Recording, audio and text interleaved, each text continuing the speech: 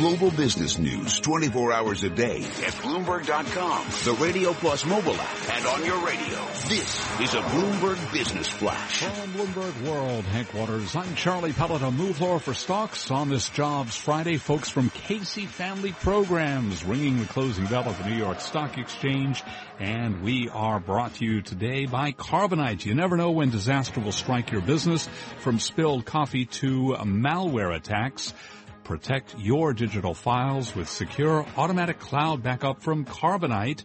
Visit Carbonite.com today to get 2 free months with offer code BROADCAST. Stocks paired losses. The dollar fell. Treasuries and gold gained after U.S. employers added the fewest number of jobs in almost 6 years during the month of May, bolstering the case for the Fed to leave interest rates lower for longer. Scott Wren is senior equity strategist at Wells Fargo Advisors. He was interviewed moments ago right here on Taking Stock. You know, hey, 2.5% year over year, average hourly earnings change, which I believe is the most important number in that report, and has been for the last 6 or 7 months. You know, there's nothing to get excited about, but I don't think it's the end of the world either. And I don't want to say it's a one-off, but I don't think this is the start of a trend. Well, what are the implications then in the jobs data for the next Fed meeting and the July meeting? Carl Riccadona is chief U.S. economist at Bloomberg Intelligence, also our guest today right here on Taking Stock. I think this drove a stake through the heart of the June meeting. And the markets reflected that very abruptly after the report. June rate hike odds slipped to about 4% following the disappointing news. I still think July is a realistic possibility, but we need to see a pronounced rebound in a range of economic data series, especially the June jobs report, which is out in early July, ahead of that July meeting. Gold up today by $34 the ounce, up 2.8%. The 10-year up 29.30 yield there 1.69%, and crude down 0.8%. And now a look at some of the other stories making news. Charlie, thank you. From the Bloomberg Newsroom, I'm Mark Crumpton. A day after delivering a blistering attack on rival Donald Trump, Hillary Clinton is campaigning in California. She addressed a rally in Culver City. By the end of working on that speech, even I was saying, did he really say all of this? Well, indeed he did. Mrs. Clinton's just 70 delegates away from clinching the Democratic nomination. At Fort Hood, Texas, the search for missing soldiers continues following yesterday's deadly accident. Officials say a heavy vehicle overturned in a rain-swollen creek at the base, leaving 5 soldiers dead and 4 others missing. At this point, we're just deeply saddened by the loss of those troopers. That's Fort Hood spokeswoman Lieutenant Colonel Sunset Belinsky. Defense Secretary Ash Carter says the military will attempt to learn from the Fort Hood incident, as well as the fatal crash yesterday of a Blue Angels fighter jet near Nashville. Muhammad Ali is reported to be in fair condition at a Phoenix area hospital, but the Associated Press, citing 2 people familiar with the matter, reports his condition may be more serious than his previous hospital stays. The 74-year-old boxing legend is said to be fighting respiratory issues that are complicated by the Parkinson's he was diagnosed with in the 1980s. The MTA is conducting a first test of technology that could one day bring Wi-Fi to cars in the city's subway system. The technology is being tested on 4 cars along the E line. Global news 24 hours a day, powered by our 2,400 journalists in more than 150 news bureaus from around the world. From the Bloomberg Newsroom, I'm Mark Crumpton. Charlie? And we thank you in this headline to pass along to you from Alphabet, the parent of Google. It says the head of Nest Labs, Tony Fadell, is stepping down. He will advise Alphabet and CEO Larry Page after leaving the company. Stocks lower, S&P 500 index ending the week, heading into the weekend at 2,099, down 6 points, a drop today of 0.3%. Dow Industrials down 31 points, pairing losses, a drop there of 0.2%. I'm Charlie Pellet, and that's a Bloomberg Business Flash.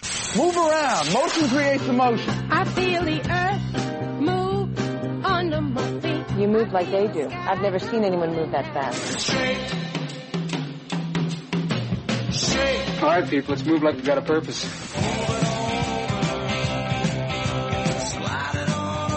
Company's called Movers and Shakers. They cost a little more, but that name cracked me up.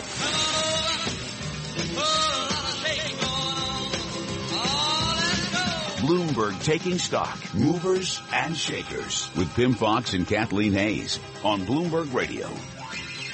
Movers and shakers. Well, the big mover today for the market, of course, was a weak jobs report. And as a result of the close, we see that only 164 companies saw their share price close higher today. 339 lower, 2 unchanged.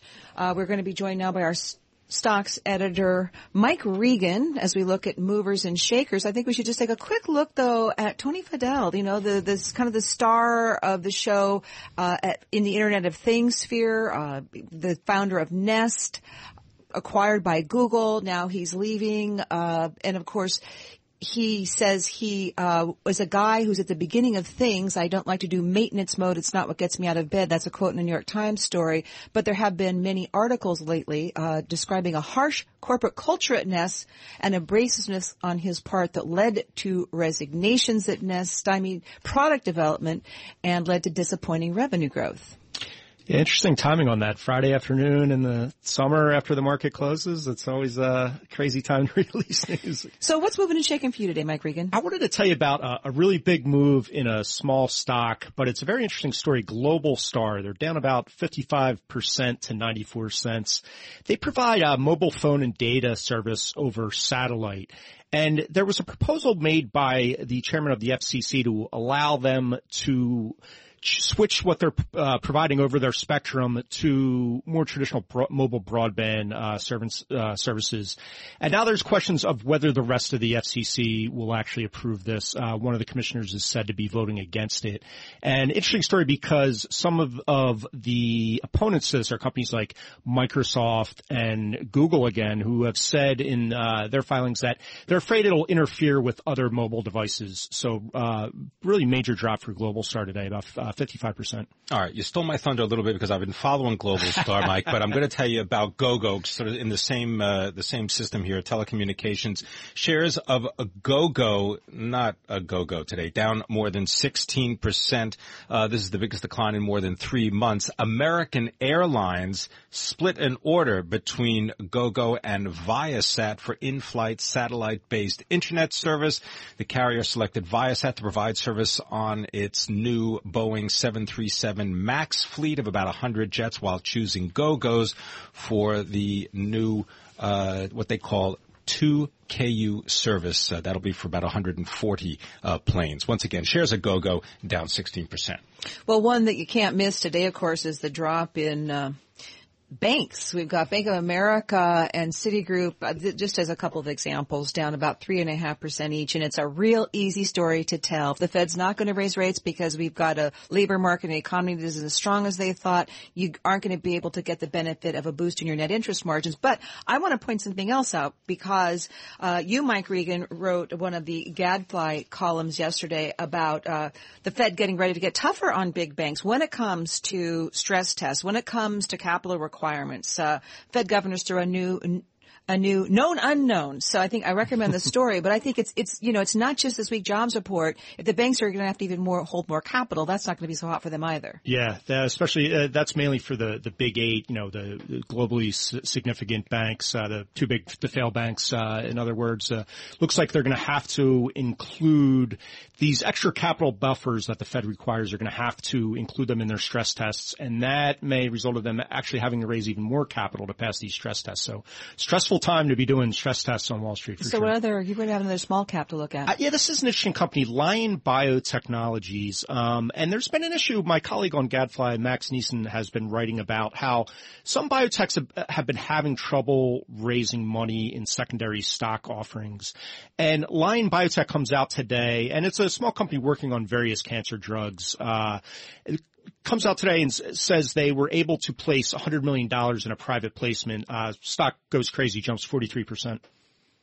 All right, well done. I'm going to turn now to the Volatility Index Report, which is brought to you by CBOE VIX Options and Futures. Volatility can be harnessed with CBOE VIX Options and Futures. See disclosures. Learn more at cboe.com/powerful outcomes. VIX. The VIX lower today, down 2.2%. It's down 0.30, settling at 13.34. And really, every time in the last 4.5 years that the VIX has touched what they describe as a rounded bottom, what you've seen is a significant move to the upside. So experience may say that the odds now favor a reversion to the zero line, which means a rising VIX and perhaps a falling stock market. Pim, I wanted to tell you, talk a little bit more about Signet Jewelers. This is a really fascinating story these days. The stock's lost about 11% in 2 days. That's its biggest drop in 5 years. This is the company that owns some of the biggest jewelry chains out there. So Kay Jewelers, Zales, Jared. And it's basically having two separate problems that it's dealing with. One started in April with a report in BuzzFeed that basically said some customers were complaining that when they would take their diamond in to get serviced at one of these jewelry stores, it would actually get swapped out for a lower quality diamond. And the company's denying that, saying, that's not a systematic problem. They're out with a statement saying, we're not, we're looking into that, but 99% of our service, customers have gotten their jewelry back without a problem.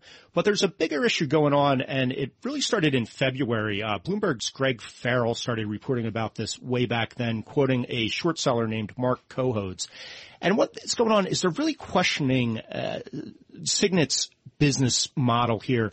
These stores are getting a lot of their sales through in-store credit facilities. In other words, they're extending credit to customers. And people are questioning whether that's a wise move. It makes them a lot more risky. It makes them less a retailer and more a finance company, especially at a time when a lot of people are worried that the credit cycle is turning. So two big problems for Signet right now. Thanks very much. Mike Regan, always a pleasure. Have a great weekend. Bloomberg Gadfly columnist Mike Regan. You're listening to Taking Stock. I'm Pim Fox, my co-host Kathleen Hayes, and this is Bloomberg Radio.